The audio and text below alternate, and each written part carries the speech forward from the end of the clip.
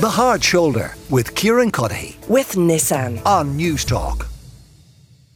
You might remember earlier in the week we were talking about this campaign to encourage people to learn the national anthem. Quite a few people got in touch to say, what's the point? If there's a united Ireland, we'll need a new anthem. Now, while that might be some time away, it does beg the question, how does one go about writing a new anthem representing all of the people on this island? Well, there is no better person to ask that question of than Phil Coulter, the musician and the songwriter. Phil, it's always good to talk to you, and thanks for taking the time. Of course, you were this person with Ireland's Call, so where do you start?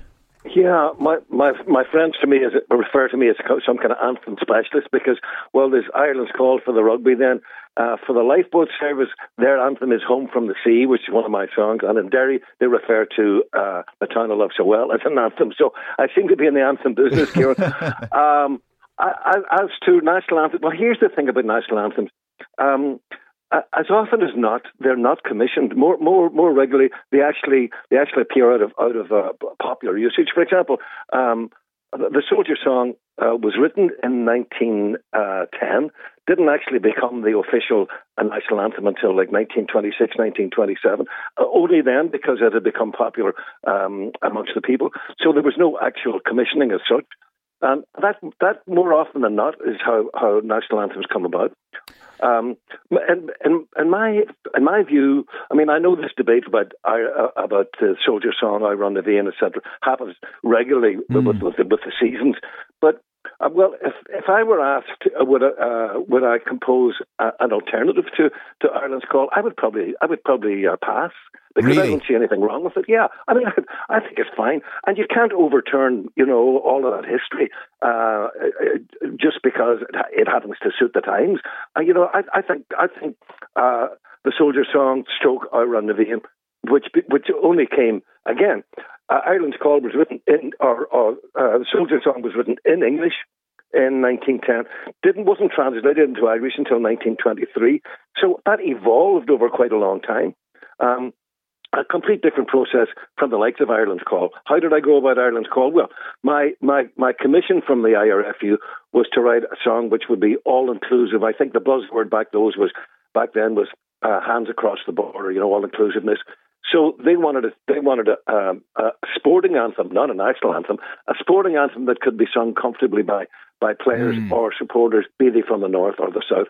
So it had to be, that sort of all-inclusive spirit. That translates itself. The melody is one thing. The lyric is where it becomes tricky. Yeah. And that was, for me, you couldn't say, there would be there'd be a spell check, it would be running, you couldn't say, and united we'll go forward, in case people take exception to the word united, or blah, blah, blah. So, I mean, for me, that was the tough part of that particular song, until I came up with the 4 proud provinces of Ireland. I thought nobody could argue with that. It's a provincial game, and that's how it happened. So, might Ireland's Call then suit as a new national anthem, were there to be kind of a minority unionist population of about 1 million people?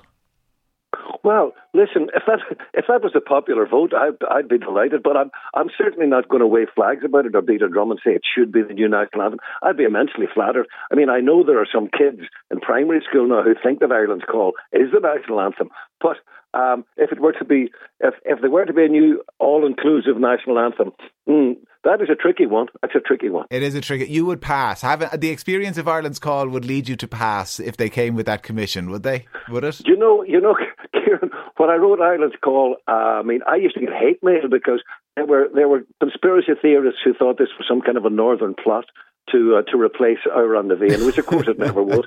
So, I got myself in all kinds of trouble for that. And there are still people that think it's a load of garbage. But it really doesn't bother me. When I hear a full house in Lansdowne Road singing a song, that's okay for me. That'll do me. Yeah, you must feel a deep sense of pride, do you? When I know we will hear it this weekend. It won't be the full house singing it because Ireland are playing in Wales. But the following weekend we'll be at home to France, I think, and we'll hear it with gusto. Yeah, that's a great buzz. As a songwriter, there are thrills that you get from different things. You get a thrill when you sell 1 million records. You get a thrill if you get a number 1 record. You get a thrill if somebody like Elvis Presley records one of your songs. But it's a completely different feeling when you're standing there in Lansdowne Road and you get a full house singing your song.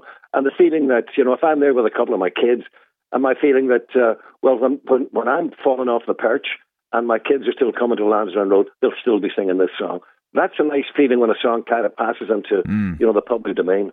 Phil, it's always lovely to talk to you. Thanks a million for taking the time. Phil Coulter there, the musician and songwriter. The Hard Shoulder with Kieran Cuddihy. With Nissan. Weekdays from 4 on News Talk.